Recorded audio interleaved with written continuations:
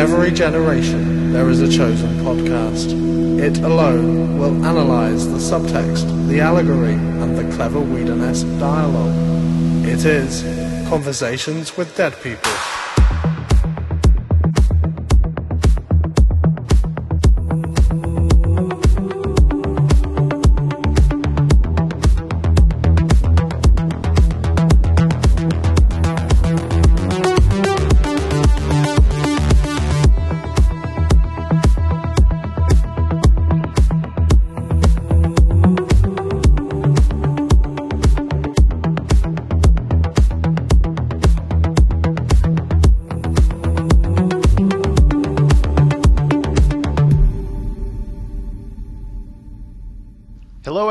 Welcome to Conversations with Dead People, a post-mortem podcast on the works of Joss Whedon. My name's Paul, I'm your host, and I'm typically joined by guests from the worlds of fandom and academia as we make our way through the critically acclaimed series Buffy the Vampire Slayer and its spin-off series Angel.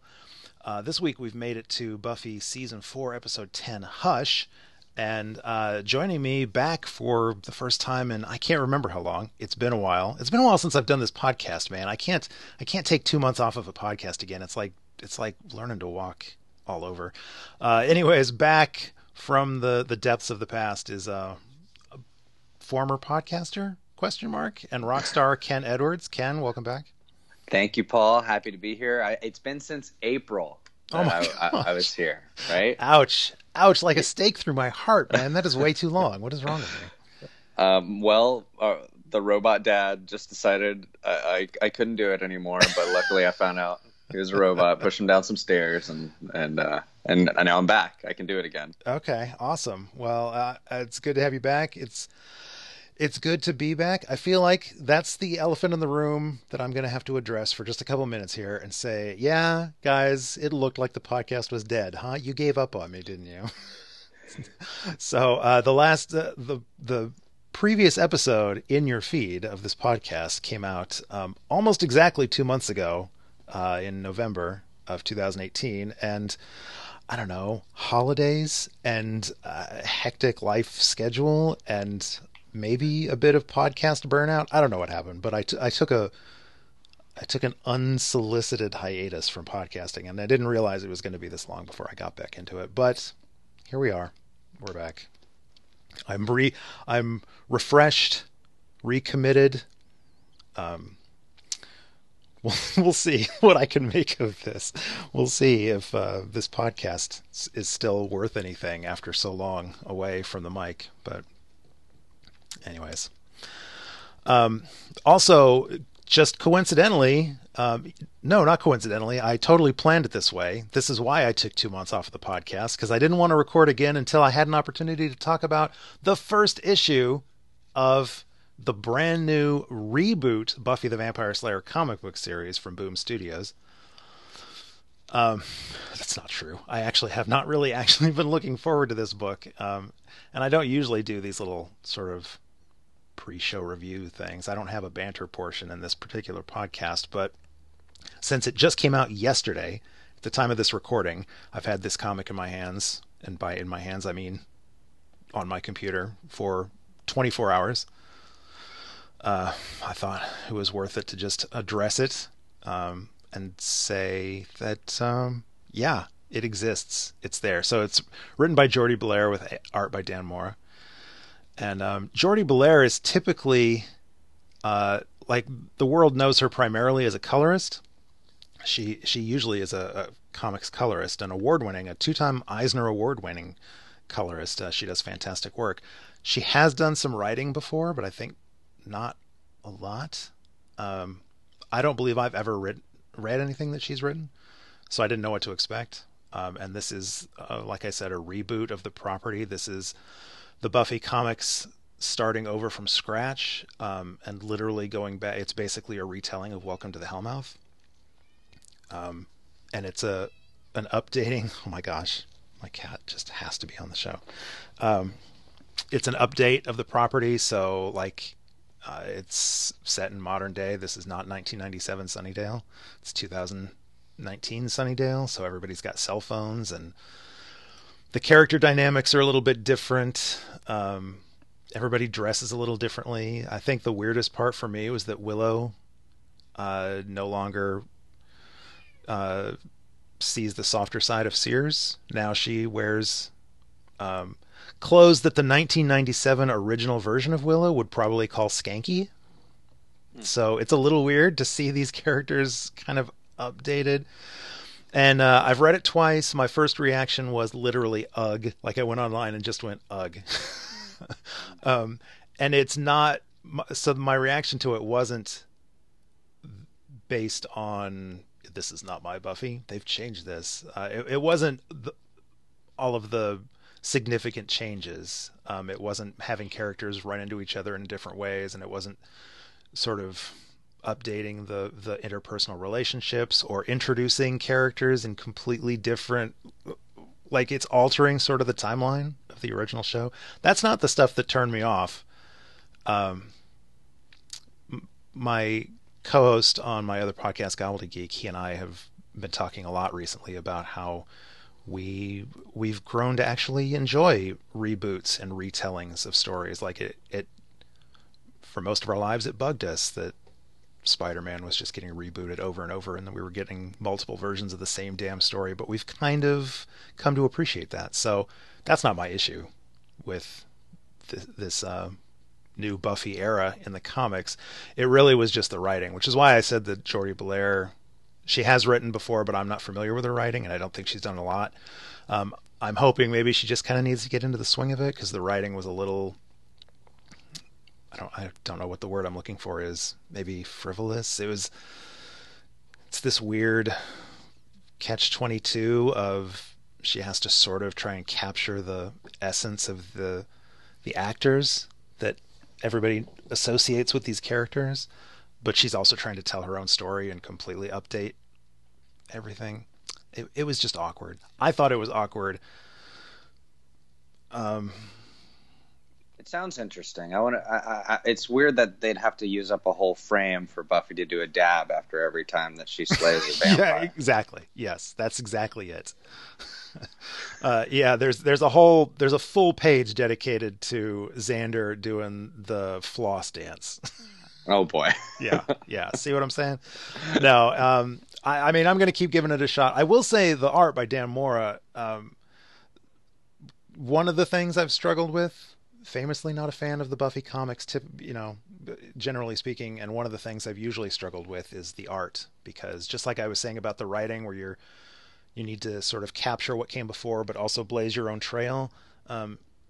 In licensed properties, anytime a comic tries to visually represent characters that have been portrayed by actors on screen for years, it's just weird, and it doesn't usually work.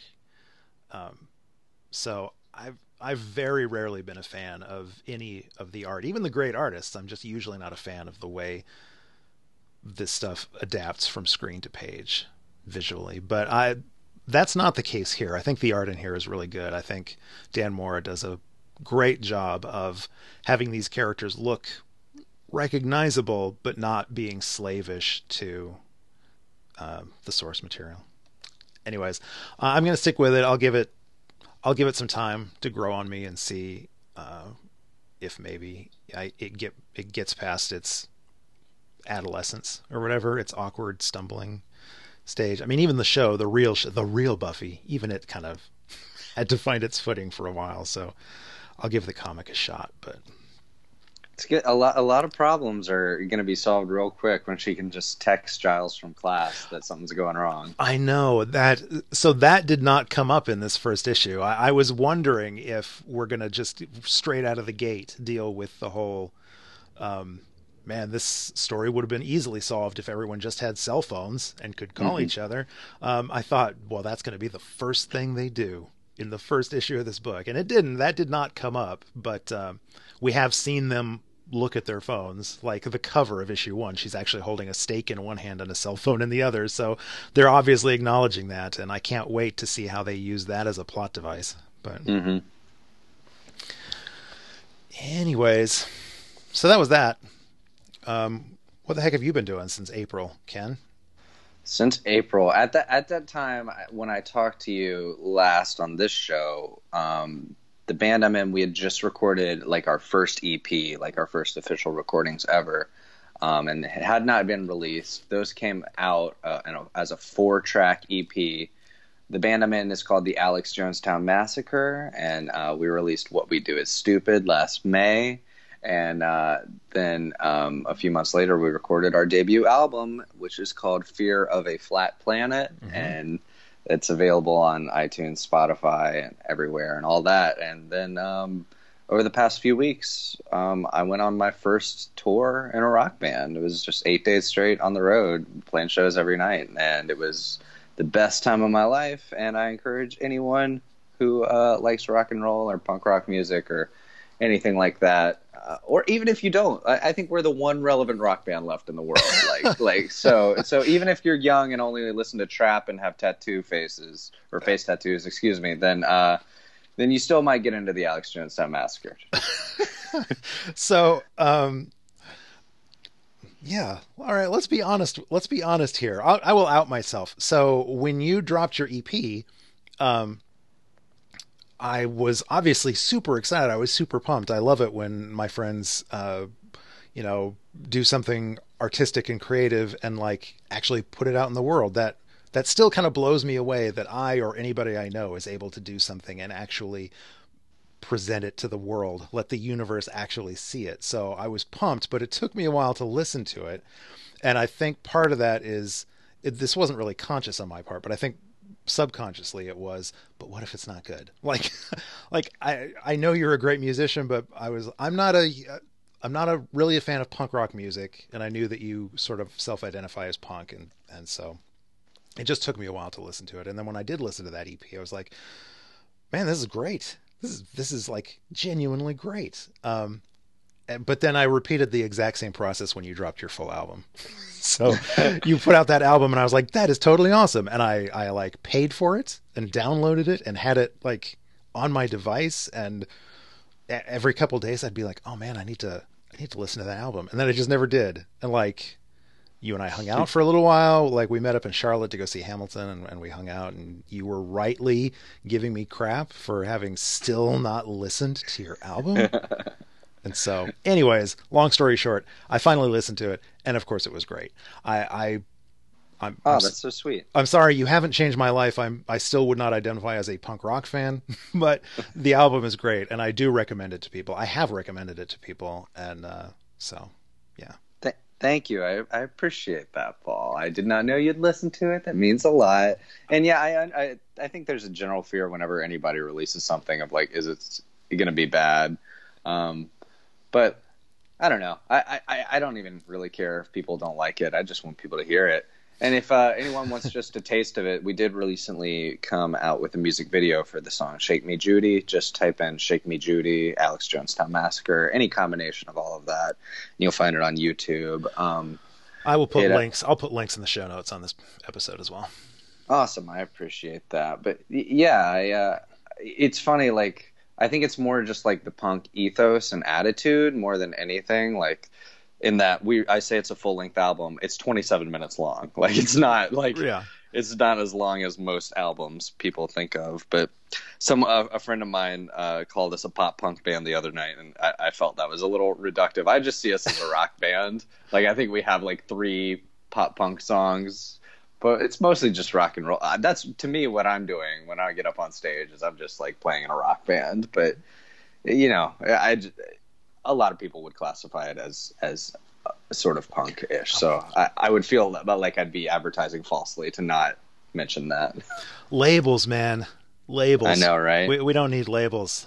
Exactly. That's why we're the world's only relevant rock band. Which, by the way, like, what a great rebranding. Like, the Clash had it right when they were like, we're the only band that matters. The Clash, the only band that matters. And here I'm pushing up my glasses going, the Alex Jonestown Massacre, the world's only relevant rock band.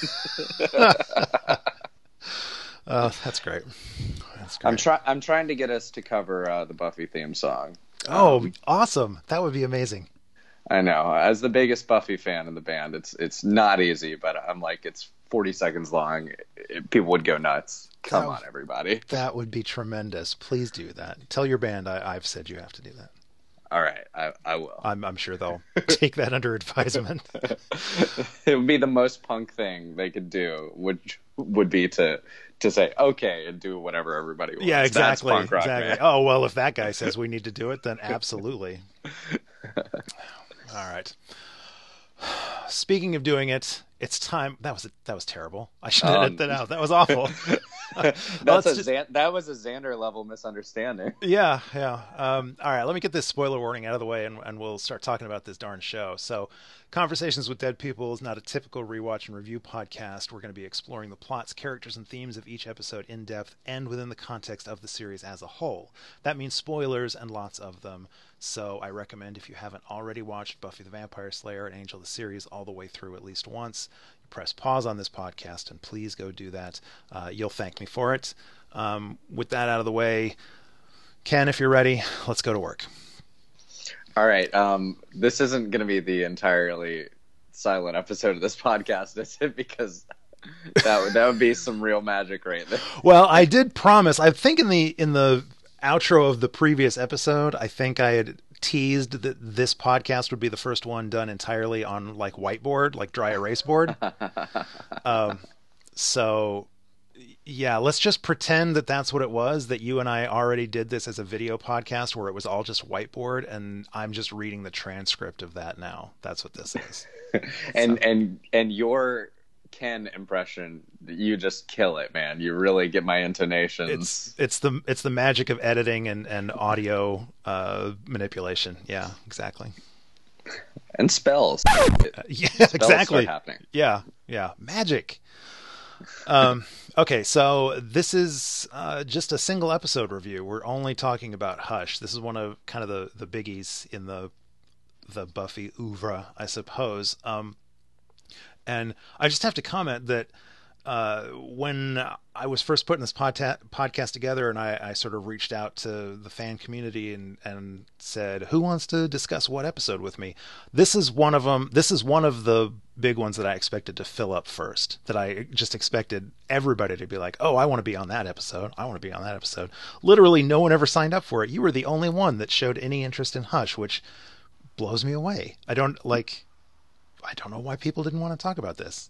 Yeah, same. It was the first one I searched for because I just assumed it would be claimed. And when I saw no names on it, I was like, that is mine. Yeah. I'll see you guys in season 4. So congratulations, Ken. You got the biggie here.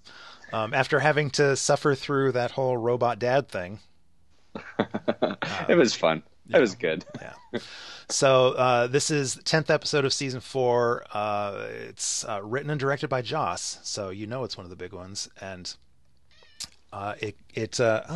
perfect segue, Ember. So this episode features the introduction of the character of Tara, played by Amber Benson. And so my cat Ember Benson is making her presence known. So for this recording, my cat will be known as Ember Benson. Yes, I like it. I approve. Yeah. So, anyways, I'll start with you, Ken. What are your thoughts on Hush? Why were you so excited to talk about this? Why is this one of the biggies?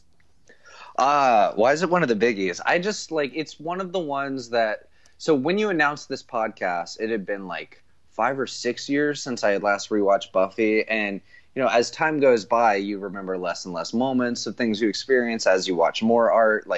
It really becomes clear the stuff that truly sticks out to you. Mm-hmm. And this is just one of those episodes that you go back to when you think of Buffy. It's just like this among a few others. I sort of remembered moment by moment, even as I was rewatching it last night and today. It was just oh, I remember this. It's all so clear, so streamlined. I mean, it messes with the formula of how the show had been doing things, and it really takes some risks and says hey, can we do entire episodes without relying on tricks that have kept audiences viewing up to this point, which they go on to do in other episodes with Restless at the end of the season, or Once More with Feeling. I feel like this is sort of the first one where they were hey, I wonder if people can still pay attention if every single scene doesn't have quirky banter like witty, Yeah. like back and forths constantly, and even though that's the bread and butter of Buffy, those quips that we laugh at constantly throughout each episode, like it's sort of like a relief, like to see that, like, oh my gosh, I care about these characters and their feelings and what they're going to do and how they're going to behave without having writers behind them. Obviously, the show is still entirely written, by Joss, but like it's one of those things where, like, I was thinking at the beginning of this episode, like if like Willow says they're a bunch of wannabes, but what does she say? Wanna blessed bees. Wanna blessed bees. If one of your friends said that in real life, you'd take a moment to like laugh or like comment on how clever that was or something, and like they just go back and forth, and like nobody cares how clever anyone is on this show. They just take it for granted. Yeah, and I think that sort of like highlights one of the whole points of this episode, is that words are sort of a wall in communication, even though they help us so much and they're necessary, obviously, in so many ways. That's why the entire city's panicking. But like, once you can get rid of those things that are just filler, then you can cut to the chase and really deal with things emotionally. Yeah, so the episode opens with Professor Walsh. It's Dream Professor Walsh, but Professor Walsh giving a lecture where she says communication, language, not the same thing. And I think Joss has been quoted as saying, in referencing this episode, he's been quoted as saying, when we stop talking, we start communicating, which is, I get that. And this episode, sort of proves that concept. It's a weird thing to say. You could argue that that's absolutely not true, but in practice, the way this episode portrays it, that's exactly what happens. Like, we see the awkwardness of people trying to communicate with each other through words, particularly Buffy and Riley, who just can never make a connection with each other when they're trying to speak. And so it's not until the option of using words, the option of speaking to each other, it's not until that is removed that they, cut through all the red tape and can make this sort of literal physical connection that they've been trying to get to. Yeah, and you mentioned the sort of witty banter that this show is known for, and that our heroes sort of take for granted. In a subtle way, this episode kind of highlights that by, before the whole silence thing happens, it's in that Wanna Blessed Bees thing, the Wicca meeting. The girl who's leading the session or whatever tries to make what could be a pretty typical Scooby Gang, quip, where she says, in response to Willow saying, "Hey, yeah, what about spells?" And the girl's like, "Oh yeah, and of course we could all grab our broomsticks and fly on our broomsticks." And it's like, she's obviously pretty proud of what she thinks is a witty joke that she just made. Like, she was so snarky with that comment. But we're used to the professionals doing that. We're used to Buffy and Willow and Xander saying stuff like that, and they're so much better at it. So hearing that girl say it and sort of use the word broomstick twice in the same sentence is just clumsy. And I don't know, I thought that was a good way of highlighting the fact that the Scooby Gang are professionals. Leave the quippy dialogue to the professionals. Yeah, that's hilarious. They all have a team of writers working for them. Exactly. Yeah, exactly. So let's see. I've seen a lot of people, like a lot of online reviews or whatever. I've seen this episode referenced as the silent episode, which is obviously not the case. Like, the episode isn't silent, even for the 28 minutes in the middle when everybody's voices are taken away. It's dialogue. Like, it's dialogue free. It's not silent, because the music, both just the soundtrack score and the diegetic music within the episode, like when Giles plays Dance Macabre in his little screen presentation, all that stuff, and the audio editing, the sound editing of the sound of the world around you, like when the kid drops his bottle and the glass breaks and shocks everybody because it's been so quiet. All that stuff is beautiful. Yeah, and it still shows how disjointed you can be without actual communication, because Xander turns on the news and, you know, they get no information. Yeah, we're hearing somebody talk and like under the guise of answering questions, but it doesn't help out anyone. And there's the cold, robotic voice of the computer that Riley's resistance is using, and it's just it's removed from any warmth of humanity, and like that's why havoc just like breaks out. Yeah, everywhere suddenly, just because everyone's freaking out. So, I mean, that's the gimmick of the episode, is the whole no dialogue, 28 minutes of no dialogue, and the sort of test. I don't know if Joss has ever framed it this way. I didn't listen to the audio commentary on this. I'm rewatching this on Hulu, so I'm not getting audio commentary or any of that stuff. So I don't know if Joss has addressed this before, but I suspect at least part of sort of the idea that went into writing this episode was to test himself, to see is this show more than just quippy dialogue? Like, will these characters still play if we take away their ability to say things like a bunch of wanna blessed bees? Mm-hmm. And I would say that the answer is yes and no. It's a very firm yes, because the episode is great and all the characters still completely track, and they pull off the gimmick of it. I'm sure the scary gimmick of removing one of the greatest strengths of your characters and letting them still play. I think it works perfectly.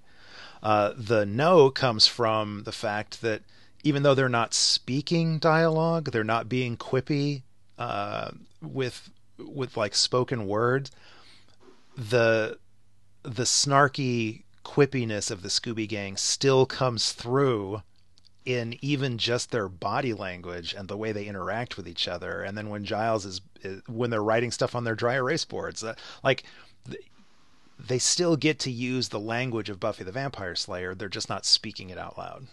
Yeah, I love that as just an experiment, because it's like you can take that one aspect away from them, but you can't change who they are. Like, they're still going to be themselves completely. And it's just a fun, with visual gags, way to have the exact same dynamic, just of like,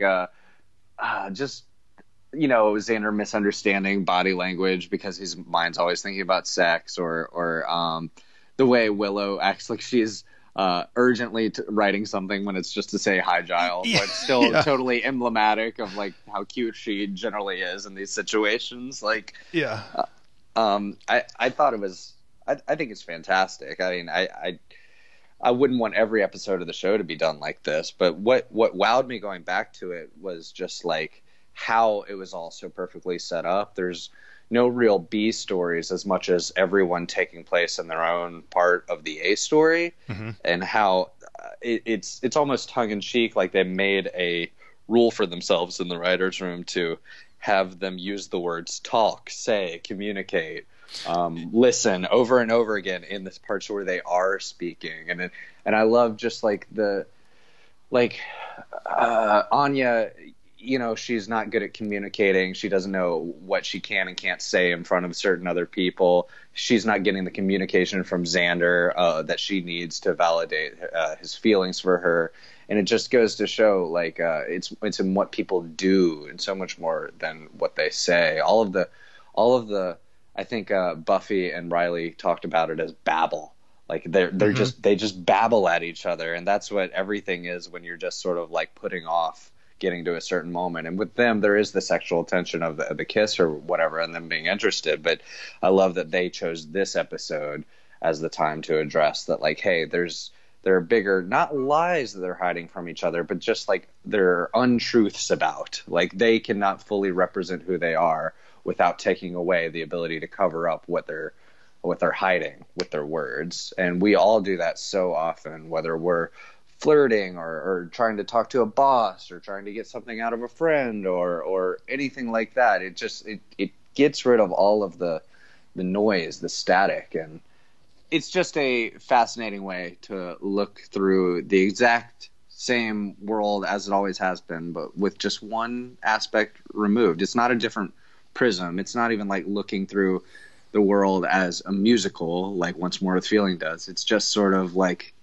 it like I said, cuts off the static. It really just gets to the point. And I love that they find a way to do that, at least in some small way, with every single character. Yeah. And I like that you mentioned this, because I wanted to find a way of just pointing out how often they use, like you said, how often they used variations on, speak, say, tell, word, whatever. Like, there's so many times, like the episode opens with Buffy and Riley having a conversation, and he's like, "So tell me about this dream," and she's like, "I'm not saying a word." And at the end of the episode closes with Riley them not being able to speak by choice. Yeah, and they say, "I guess we have to talk," and then they just sit there silently. So that's fantastic. It's great. It's a true cliffhanger in an emotional sense. Like, you're not waiting to see if somebody dies or something. It's something that's been built up for 10 episodes. And I think even in the next episode, I haven't gone forward in this rewatch, but I think it just picks up from that moment. I think you're right. I think it picks up exactly from right where we left off. So let's talk about the bad guys, because I feel like in addition to sort of the no dialogue gimmick, the other memorable thing, maybe to be fair, the more memorable thing, are the gentlemen, who are often cited by many fans as the scariest villains that the show has ever had. So what do you think about the creepy gentlemen? Oh, I mean, I love the gentlemen. They're featured less than I remember. Mm-hmm. And I'm going through the Freddy movies right now for the first time. Actually, I'd seen A Nightmare on Elm Street multiple times, but I'd never continued the story. So it's just like, it's fun watching that, like with the song at the beginning, like that's a clear nod to Freddy, and mm-hmm. that just like how over and over they will go back to these classic sort of archetypes or villains, whether it's Dracula or something Freddy like. Buffy will have their own play on all of this, and it's not so much that like you can't sleep as much as you can't talk, but like everybody the fear is still there as far as sleep goes, because when everybody's asleep, that's when they can come steal hearts and whatnot. I did think it was weird that in a college town, everybody is in bed and asleep by 1 a.m. Especially when there's like this epidemic that nobody can explain. Yeah. Oh, go ahead. I was just going to say, one of my favorite aspects of The Gentleman is how it cuts out something that would previously strike me as unbelievable in Buffy. Not unbelievable, but Buffy always seemed to need to find a reason to explain what was happening in it, and ring the bell of every time Ken guests on a podcast, he's going to find a way to bring up Lost. But nobody is questioning where the gentleman came from. Uh-huh. It's just a fairy tale, and they showed up, and we don't know why a scream blew their heads off, but that's what happened, and we're all fine with it because it works emotionally. It really defies other expectations set by previous Buffy episodes as to explain the origin of all this stuff, and I just love that we don't even, unless you're trying to analyze it for a purpose of a podcast or something like this, you never even think about why the gentlemen are there. You just accept it as reality. That is a pretty tremendous thing that this episode pulls off, because even in the most sort of frivolous throwaway Monster of the Week episodes before this, there's, at the very least, there's reference to, oh, this crazy thing is happening because it's the Hellmouth. Like, there's the bare minimum we get from pretty much every other bad guy is they're here because of the Hellmouth. Mm-hmm. And we don't even get that in this episode. There's literally nothing. Like, all of the research that goes into this, we don't discover what types of demons they are, other than they're fairy tale monsters. Mm-hmm. We never find out why they need 7 hearts. Like, we don't know what the gimmick behind that is or the purpose. And that's awesome. I totally agree with you. I love the ambiguity of these guys. And possibly that is is a contributing factor. Not possibly, I think undeniably that's a contributing factor to what makes them such memorable bad guys. Is that ambiguity that so on the most recent episode of Gobbledygook that Arlo and I just recorded last night, we talked about Scott McCloud's Understanding Comics, which looks at the form and function, the way comics work and what makes them work. And one of the aspects of that is that animation and comics amplify through simplification. Basically, they make characters more identifiable by making them less physically representative of a real person. And so, whereas a lot of the monsters and everything in Buffy get some sort of explanation. Oh, this is this demon comes from this hell dimension, and this has always been their purpose, and they are worshipped by these people or whatever. That makes them memorable for the little details. But the gentlemen are memorable not only for their tremendous design, which is we have to talk about, but also because we don't know what they are or what they want or where they came from. Yeah, it's the opposite of the Hellmouth. The Hellmouth is based on myth, essentially, and myth like relating to religion and history and all of that. So it just like religious text and other stuff needs to be meticulously explained by other people in the world who put so much belief into this old stuff. There's that shot where Giles puts two and two together and just pulls out a fairy tale book, and that's the show going like, that's all you're going to get. This is a fairy tale. Yeah, it's so great, so great. So let's talk about the design of them, the actual visual. Joss has cited all kinds of sources as possible inspirations for the gentleman. He mentioned the Nosferatu films, both of them, the original with Max Schreck and then the remake with Klaus Kinski. He obviously talked about Grimm's Fairy Tales. He mentioned Dark City, which is an Alex Proyas film that I love and doesn't get an awful lot of love from other people, so I thought that was cool that he mentioned that. I can totally see that, yeah. Hellraiser, he said that Pinhead was sort of a visual influence when they were kind of designing them. And this is hilarious. He also compares them to Mr. Burns from The Simpsons, which is beautiful. I love that. Like, that's I see that even more than I see Pinhead or Nosferatu. Is totally just a bunch of floating Mr. Burnses. That's hilarious. And lots of people have talked about this, but in particular, at one point in this, I'm going to cite specific paragraph from this essay. But Rhonda Wilcox, in the book Why Buffy Matters, she talks about this episode, in detail. And one of the aspects of it that she's looking at is what the gentlemen sort of represent metaphorically, and how visually and also through just their behavior, their mannerisms, they seem to represent a sort of classist kind of evil. They are old white guys. They are dressed impeccably in almost Victorian era, suits. They have well manicured, if admittedly ghoulish, appearances. They have smug, condescendingly charming smiles. They literally are looking down on people because they are super tall and they float above everything. And they have minions, which in the script are dubbed footmen. Yeah, I mean, now that you're saying this, the Mr. Burnsness, it makes even more sense. So instead of footmen, let's call them Smitherses.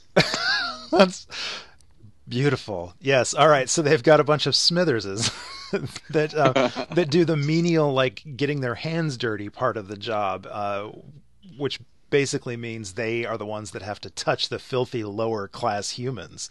And the gentlemen, all they have to do is pull out their very delicate, it's not a brutal, like, sacrificial dagger or some enchanted sword. It's a very clinical antiseptic scalpel that they pull out of their medical bag, and they very daintily, almost like, with their pinkies out, they just very delicately reach in and cut open your chest and rip your heart out. So yeah, from a sort of metaphorical representational aspect, I think that's fascinating. But if you just want to get down and dirty and say they look freaking cool, and I think the biggest part of that, for me at least, I think the biggest part is the creepy metal smiles that they keep on their faces. Totally. And yeah, the whole class stuff makes a lot of sense too, because then it gets down to even in the bigger sense of like when we were seeing the false news reports, that's like goes to controlling information. Like once the guys who are floating above everybody are able to get everyone to shut up, then they can control what happens around them. So I mean that even now, this episode came out in 1999. That still feels like it's reverberating 20 years later in a way that makes sense. And as cool as the gentlemen are, I think their little Smithers guys are I remember those being terrifying too. Like for some reason I remembered them faceless, but I guess on the close-ups you can see that they have faces too. But just I think their faces are like wrapped in bandages or something. I couldn't quite tell. Yeah, but just the whole idea of like them being in straitjackets but freed, and they're out of control, and they're just doing the bidding for them. But like that, I don't know. It's a pretty terrifying visual, and as long as we're discussing how awesome and scary these things are, I have to call out like. You know, the more you watch this show, the more you get used to tropes and sort of like cutaways and whatnot. But man, they really get you with a classic horror trick in this episode. One of the scariest moments in the whole series is when Amber's beating on the door. Or not Amber, Tara's beating on the door, and you think it's going to be Willow opening it up, because they're also intercutting that with Willow opening up her door. Yeah. But it's the gentleman there with a heart. Yeah. And man, that still got me this time. I wasn't ready for it. Agreed. That is a very classic misdirect with having Willow open the door and then cutting to realize it's somebody else's door. Anyways, yeah, that was beautiful. A similar moment, which was also this. I don't feel like Buffy does a lot of jump scares. I think maybe they try. There are some jump scare-ish types of things that they pull. I don't know that they are successful at jump scares very often, but I think this episode gets two of them. The one you just mentioned, and then the other one is when Giles's, I will say, friend Olivia gets up in the middle of the night and is looking out the window, and she sees across the courtyard, she sees one of the gentlemen floating around, and that's super creepy. And then all of a sudden one of them floats right in front of the window and looks straight at her. Yes. And even like just with the lack of noise that they have, there's the great part where, you know, Tara is just sort of like taking her time getting out of her class and like reaching down. And it's like you can see 20 feet away, they're freaking approaching, man. Like get out of there. But like they're making no noise. It's brilliantly put together. Like even if it is just sort of a hodgepodge of ideas, who knows if like he was even trying to comment on society or class or whatever, but it works. Like there's something that we all inherently react to within it. So it's just, you can tell, like, as many bad guys as this show has had, like there's a reason we all remember the gentlemen. Yeah. Because they don't have as much screen time as some other less memorable baddies do in other episodes. Yeah, like Dracula, cough, cough. Oh man, I can't wait to talk about that episode. Yeah, I caught myself earlier. Before I was about to say, you know, I wish we had gotten more of the gentleman. Like I wish either this had been a 2-part episode or that they had come back in a later episode. Part of me still does, but not really, because just like the ambiguity and the fact that we don't know every detail about them adds to their allure, I think the fact that they were kind of a one and done also contributes to the mystery. So let's talk about, you mentioned Tara. You brought Tara's name up, so let's mention her. This is obviously our introduction to the character of Tara. Another great example of them setting up someone being unable to speak or having lack of communication skills at the beginning of the episode. Right. Just sort of somebody having a whimper of not even being able to use their own voice in a group they're trying to be an active member of. Yeah. And once they get through this thing together, then suddenly she has the ability to represent herself. I had forgotten just how sort of stuttery and withdrawn she was in her early appearances. Like I remembered she had always been sort of shy and awkward, but in the scene when she is first trying to talk at that Wicca group, I was like, oh, I did not remember that she can barely get like 2 words out. Mm-hmm. So. And it is weird because by the time, she leaves us on the show, she's a strong character who has as much a say in all Scooby Gang related things that happen. So like, yeah, it's nuts to see that it took this to pull her out of her shell. Yeah. So that scene, not only is it our first meeting with Tara, but more importantly, it's Willow's first meeting with her. And well, actually, not that scene, but the scene when they mix their powers, like the scene when they hold hands and add their powers together or whatever. Because presumably Willow had been going to that group a few times, and maybe Tara just hadn't said anything. Yeah. I think she said at one point. I think Willow said, when she was. I think in that same scene when she referred to them as "Wanna Blessed Bees," I think she made reference to she'd been a couple times, and yeah. But so I was mistaken. Not the scene when they first meet. Not at the Wicca group, but in the later scene when they are holding hands. So that scene is, of course, it's very sweet because it's the two of them like legitimately coming together for the first time. They hold hands in a ripe with romantic potential kind of way, and they like Tara is very obviously gazing at Willow, and then Willow kind of returns the gaze once they hold hands or whatever. It's super sweet, and I love it. And I love the Tara and Willow relationship that comes out of this. We will inevitably talk about where that relationship goes, but I'm a fan of Willow and Tara. I think most people are. Yes. But I want to, just for a second, I want to play the role of the callous cynic. And I want to interpret that scene, just that specific scene, in a cynical way. If you'll allow me, if I were to squint my eyes and tilt my head in just the right way, I could almost imagine that what I'm seeing in Willow in that scene is less of a sort of romantic spark or, hey, this girl is kind of special and maybe we have something, and more of a maybe secret thrill at power discovered and power expressed. And I raise that only because I've always known that is where Willow's story is ultimately going. But I think on this podcast, I think a few times I or guests have mentioned the fact that there's kind of been little hints of that maybe all along in Willow's story. I could totally see that now that you bring it up. And also, there are a few...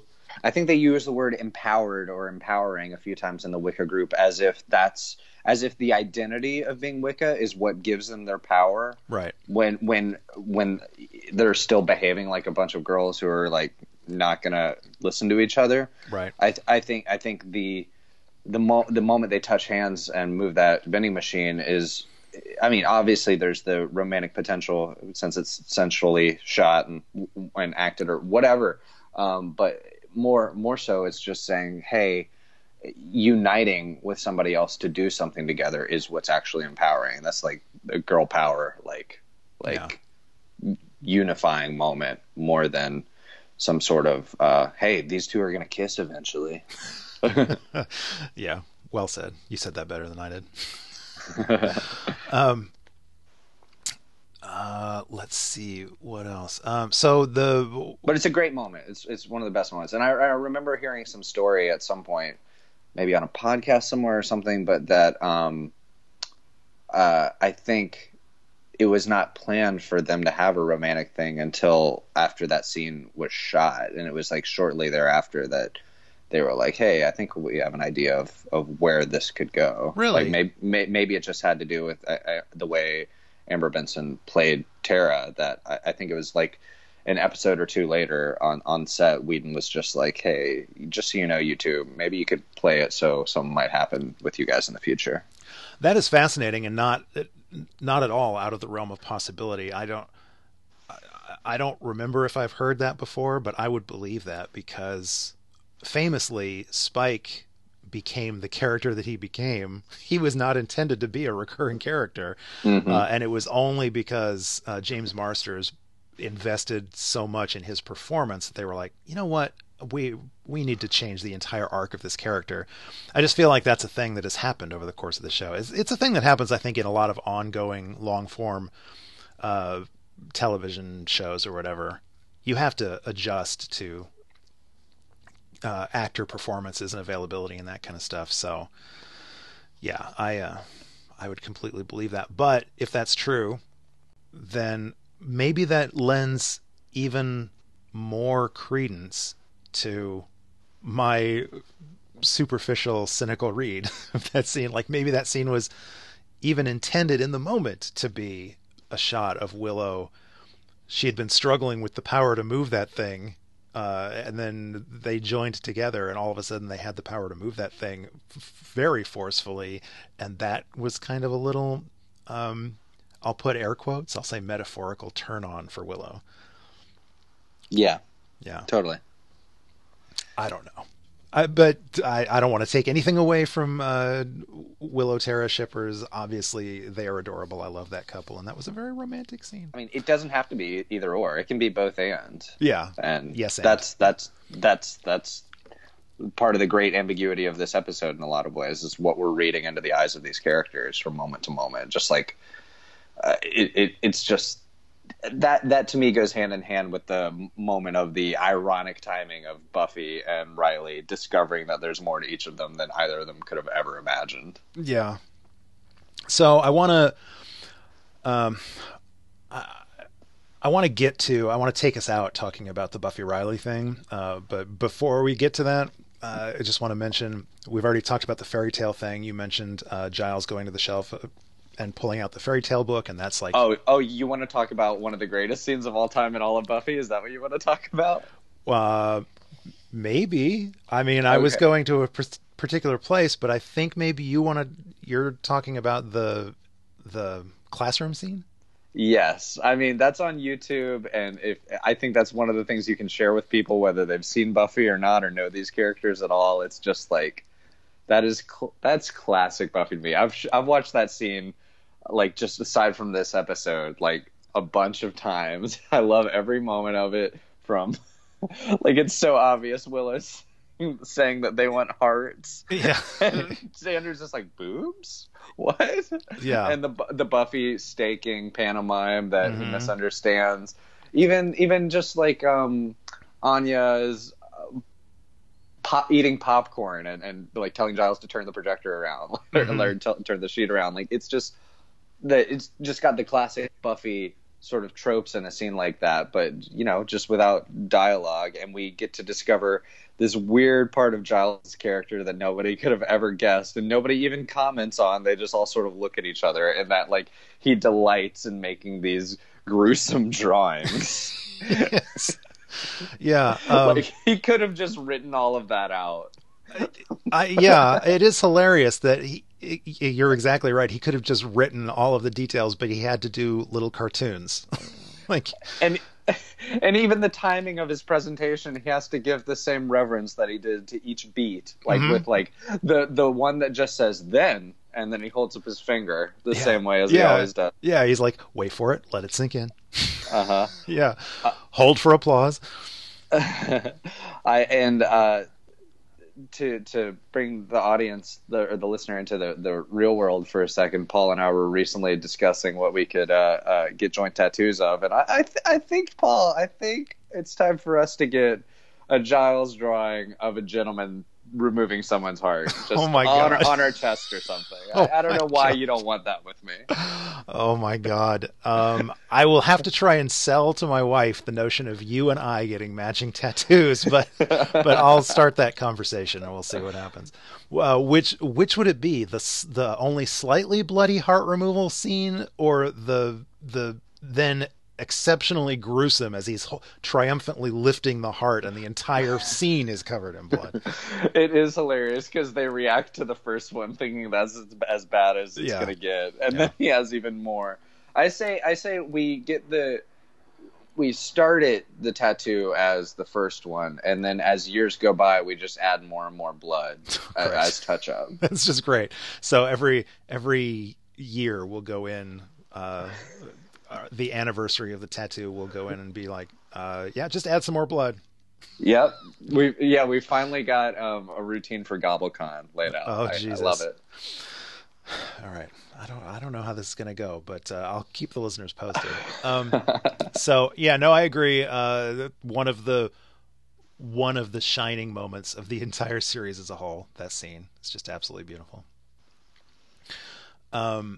Okay, so no, the fairy tale thing that I was going to get to, yours was better, but I was just going to point out the whole Buffy being, well, it comes up in that scene, the notion that the princess screamed and killed the monsters or whatever, and so Buffy is immediately positioned as the princess, which is fair. She's the blonde superheroine protagonist of the series, but I just thought it was interesting that she instantly, as soon as he brought up the fact that the princess screams and kills the monsters, she immediately was like, okay, well, how do I get my voice back? Like, that becomes her mission just right then and there, is I got to get my voice back so I can scream like a girl. But then the interesting thing, okay, so I wanted to talk about how she's positioned as the princess in a fairy tale, but as is very typical for this series, all of those typical fairy tale tropes are completely subverted. So she is not a fairy tale princess who's locked in a tower as a prisoner, and the dashing hero has to come in and save her and awaken her with a kiss or whatever. In this version of the fairy tale, the monsters live in the tower. She comes crashing into the tower to rescue the handsome prince or whatever. Yes. That's so good. So that's all fantastic. But then the girly scream. So this is what I wanted to get to, because there is maybe, I guess, some controversy or some disagreement on Buffy's scream. It's always bothered me. That scream has always bothered me because my interpretation of it has always been, wow, that was super anticlimactic. That was just, I don't know. My thought had been, I wish that they had sort of done some sound effects or post editing to make that scream sound really significant. Like if they had sort of ramped it up somehow or added an under effect to it. I don't know. It just sounded like a weird kind of regular scream, I guess. It was always my notion. So every time that scene happens, even though it's triumphant and climactic, I'm like, ugh. Whatever. And then, so I did a little research and I found out that apparently they did, in fact, edit that scream. That was intentionally edited in post-production, which means that for whatever reason, that scream, which I interpret as being kind of blah and uninteresting and anticlimactic, is exactly the sound that the producers and Joss intended for us to hear. Interesting. Yeah, because it's not like a classic, memorable scream. Maybe it's intended to be more realistic. Like, yeah, you haven't had your voice for a while, so it's not warmed up, and it's just going to sound like what it sounds like or something. Yeah, I don't know. I wondered what your take was, because I guess what I was expecting was more the classic sort of scream queen kind of scream from a horror movie. But but this is flipping the idea of a scream queen on your head, like, because queen is invariably linked to princess. She is screaming, and she could be considered a scream queen in the sense that she does a horror based show every week, but again, it's flipping that trope on the head where it's not her screaming because of the monsters, it's her screaming to get rid of the monsters. So maybe they wanted it to sound different. Yeah, I used the phrase "girly scream" a couple times, I think, maybe, or did I just think that? I don't know. Anyways, the phrase "girly scream" has been in my head, and that's dismissive and reductive of me to say or even think that. But maybe that actually gets to it. Maybe they wanted it to not be a girly scream because Buffy is not a girly character. So I don't know. It's still. Maybe my opinions of it will change now that I know that was an intentional choice, that they actually edited it specifically to sound that way, so it must mean something, but I still find myself, even just thinking back on that scene, I kind of roll my eyes and like, oh, that's the scream we were building up to. But whatever. But I mean, when you're a Slayer, I mean, I gotta imagine every moment it doesn't play as perfectly cinematic. You know, sometimes you just kill the things and you move on. Yeah, all right, I'll allow it. Even if everything else was perfectly cinematic in this episode, maybe that one button just wasn't. I don't know. Let's ask Ember Benson. Ember, what do you think the scream should have sounded like? Oh, she's looking at me. She wants to scream right now. I know that was her cue. I was seeing if, but you know, a cat will never do. What there she is. There she is. Try again. Oh, she's just going to knock stuff over and make a bunch of noise. Thanks for nothing, Ember. Okay, so... Take her hand. Take her hand. So let's talk about Buffy Riley. A controversial pairing among many fans, and this episode moves that relationship forward. I'll start off by asking your thoughts on Buffy and Riley. Are you a Riley hater? Do you like him? Do you just not care one way or the other? I generally fall into, you know, a combination of liking him and not caring. It made sense structurally for the season what they did with him, as far as like giving her a new interest that wasn't Angel, and him having a sort of secret agenda that will ultimately help her in her fight against evil. But, you know, just the surface level of, you know, an older guy in class that's cute and not knowing how to navigate around that, especially after the traumatizing experience she had with the guy before him. Like, I don't know. It all sort of makes sense.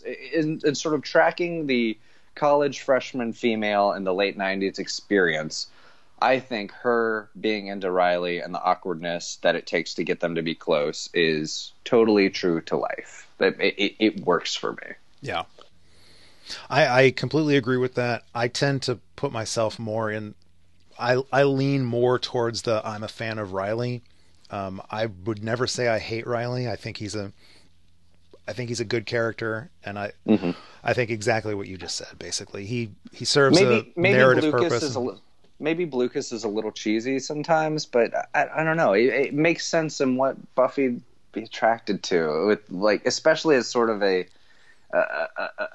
especially after Angel, especially after the brooding constants of Angel. I don't know if you noticed this, but, and it has been 2 months since I recorded the previous episodes. So, but what was the one right before this? Something Blue. Yeah. That episode ended with Buffy laughingly saying, speaking of things we all roll our eyes at, of Buffy saying, I'm over my bad boy phase, or whatever, right? She says something about, I'm done with bad boys. This episode opens with Dream Walsh, Professor Walsh in Buffy's dream, telling Riley, be a good boy. Now that's Buffy's dream, so that is Buffy dreaming that Professor Walsh, Riley's authority figure, Riley's mother figure, telling him to be a good boy. So last time we saw Buffy, she said, I'm out of my bad boy phase. This time it opens with her dreaming about Riley being the good boy. Interesting. I had not put that together. So anyways, I think I don't know if I have an opinion on Blucas's acting abilities. Like, I've seen him in other stuff, but I tend to just always identify him as Riley, so maybe he just always acts as Riley. I don't know. I like Riley. I think he serves a purpose in the narrative. Whether or not I would call myself a Riley and Buffy shipper or not. I wouldn't go that far. I just think he's a fine character. There's a large chunk of the fan base that actively hate him and cannot talk about the character of Riley, even for like review purposes, without pointing out he's an awful character. I can't stand him. Like anytime they mention Riley, they're like, and he does this because he's an idiot or whatever. And I'm like, come on, he's just a character. He's just a guy. That's so silly. I mean, I'm not a shipper of anyone. Life is full of many different relationships. I support Buffy being with Angel when she has to, Riley when she has to, and Spike when it works out. You know, like it all makes sense to me. That's why it's a good show. Yeah. So I said earlier that there was something I actually wanted to read out of Rhonda Wilcox's Why Buffy Matters, and it relates to. Well, it starts off relating to Riley, but it's about the significant others in Buffy's life. So in a section of her discussion on this episode, she's talking about the classic story, the Greco-Roman epic, I don't know how to pronounce it, Aeneid, I think maybe is how it's pronounced. I'm so sorry. This is a scholarly podcast. Scholarly listeners, please write in and correct me. But the character, again, pronunciation, I think it's Aeneas, maybe. The hero from that story. There are a lot of parallels that Wilcox draws between that Greek hero and the character of Riley. And I won't go into all of them, but they're not all favorable. Like she points out the shortcomings of the character of Aeneas and how they track with the shortcomings of the character of Riley. But this is what I wanted to get to. So she goes through all that, and then she says, at this point, I can't resist indulging in a brief digression. The other two major Greco-Roman epics are, of course, the Iliad and the Odyssey. Their heroes are Achilles and Odysseus, respectively. Aeneas, Achilles, and Odysseus certainly represent three very different types of hero, and it seems to me that they correlate to the three main romantic interests in Buffy's life. Achilles, who sulks and broods in his tent, is an extraordinarily powerful warrior who sometimes fights for the right and sometimes does not, and gloomily ponders his own curious form of immortality. Achilles is, of course, Angel. Odysseus, who has a wonderful facility with language, who is a trickster in both word and deed, who is a great fighter but does not seem to take that as his defining characteristic, who enjoys having sex and is more or less kind to the various women he encounters, but is basically a one-woman man who actually enjoys hanging out with and fighting alongside the goddess of defensive warfare, Athena. Odysseus, my favorite, is Spike. Unquote. Whoa. So that was just... when I was reading this last night, I was like, oh, that is beautiful. That is absolutely beautiful. Yeah, I wanted to share that. And I'm dying to get Wilcox on this podcast, so I figure if I quote her often enough, maybe we can get her to come on the show. Yeah, do it, Wilcox. That's great. I'm glad other people do this research and stuff for us, because I would have never jumped to these places.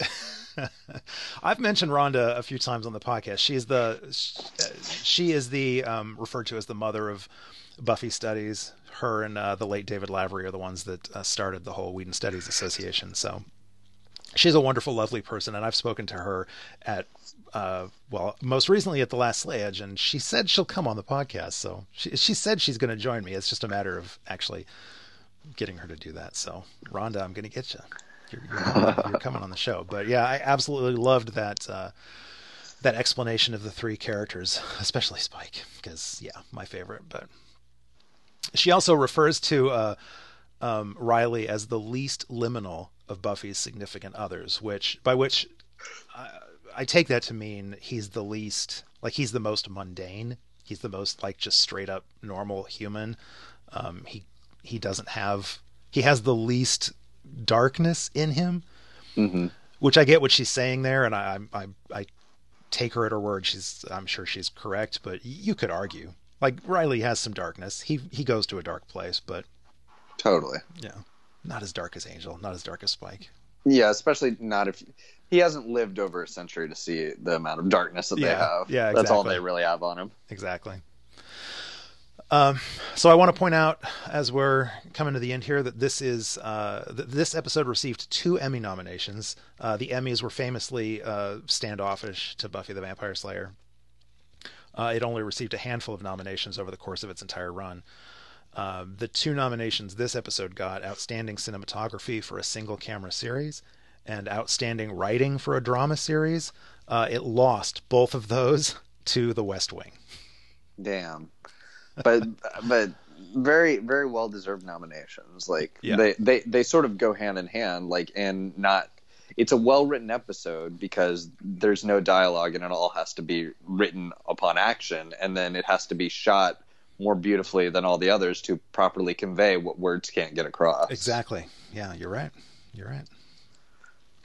All right. Well, is there anything else? Anything that we didn't cover that had to be said? I don't know. I mean, there's the whole meta thing that we could go into, but I feel like Joss has gotten off pretty easily. I mean, he didn't have to stop communicating with the world in order for his truth to come across, you know? Like, but I'll find a way to tie every episode into that as we go forward. That's fair. That's fair. That was very meta. I wasn't expecting that, but well played. Joss, if you're listening, it's just a friendly jab. I love you. I'm sure he listens to this. Joss, I love you, but I have complicated feelings about you. And that's what makes a great character, as we just learned about everyone. Yeah. All right. This was great. Fantastic episode. Great to have you back on. Happy to be back. Have me back once a year. Once a year. It's been going great. The absolute bare minimum I can promise is I'll have you back once a year on the podcast. All right. No, I'll have you back. It's always great to talk to you. And do you want to? I don't know how much. I feel like you're back in your disconnecting from the online life phase. But if you have any ways that you would like people to track you down, if you want to share that now. I am currently disconnected. You know, I watched the Fire Festival documentaries and an American Meme documentary, and I've never felt more ashamed of my generation. So I'm currently backed out of the internet. Oh man, well, this was a coup then, having you on the mic for this. Yeah, it's a very special appearance. People people got to search for me if they want me now. I think the only thing you can currently follow or subscribe to me on is YouTube. I have my own channel there, and we also just started the Alex Jonestown Massacre YouTube channel. You can just type that into YouTube, and our 2 music videos are up on there for the 2 songs we have out, and really just I can't offer a Twitter or anything at this moment. Who knows if that'll change by next time I'm on, but everybody please listen to Fear of a Flat Planet. It is arguably the thing I've been a part of artistically in my life that I'm most proud of. So I'm really trying to make people get into us. Yeah, more power to you for being disconnected from the internet. I wish I had that strength of character. And I'm especially proud that the way that you are maintaining contact with the outside world is through your art. So God bless you, my friend. I love you. Like I said, I'll put some links in the show notes to the band information. And do you guys have an official website? I don't think you do. You're just on SoundCloud? Is that... Yeah, we don't have an official website. You can follow us on Spotify and subscribe to the YouTube channel. And there is a Twitter account that our lead singer is running. I believe it's just Alex Jonestown _ I might be wrong, but okay. You can find us on there somewhere. We will be touring the South and the Midwest on spring break and in the summer. So okay, yeah, awesome. Yeah, it's punk rock, guys. Track it down. We can't hold your hands. This stuff is only valuable if you find it on your own. Yeah, the entire medium, the entire genre is based on DIY. So yeah, do it yourself, people. Keep circulating the tapes. All right, so Ken, thanks again. I'll have you back, and we'll talk more about other stuff. And everybody at home, thank you for listening. Thank you for being patient and waiting around, assuming you have, and this isn't your first episode. If it is, welcome. You can find links to this and all of our past episodes at the website conswithdead.com, or you can subscribe to the show on iTunes. And while you're there, please rate us or write us a review. There are tons of Buffy, Angel, Joss Whedon podcasts. Most of them are better than this one, but I try. My heart is in the right place, so please say some nice things about me and help me stand out from the crowd. If you've got any questions for me or any of my guests, or if you'd just like to share your thoughts on anything we've discussed, please join the conversation. You can drop us an email at conswithdead@gmail.com. Follow us on Twitter @conswithdead, or reach out to us on the Facebook group, which is, brace yourselves, Conversations with Dead People. Next week, Brazilian fan community organizer Johnny Ho returns. I think he was on episode 12. Oh my gosh, this is episode 27. He hasn't been on since episode 12. He's coming back to help me examine episodes 411, Doomed, and 412, A New Man. Until then, Gur Arg, everybody. Gur Arg.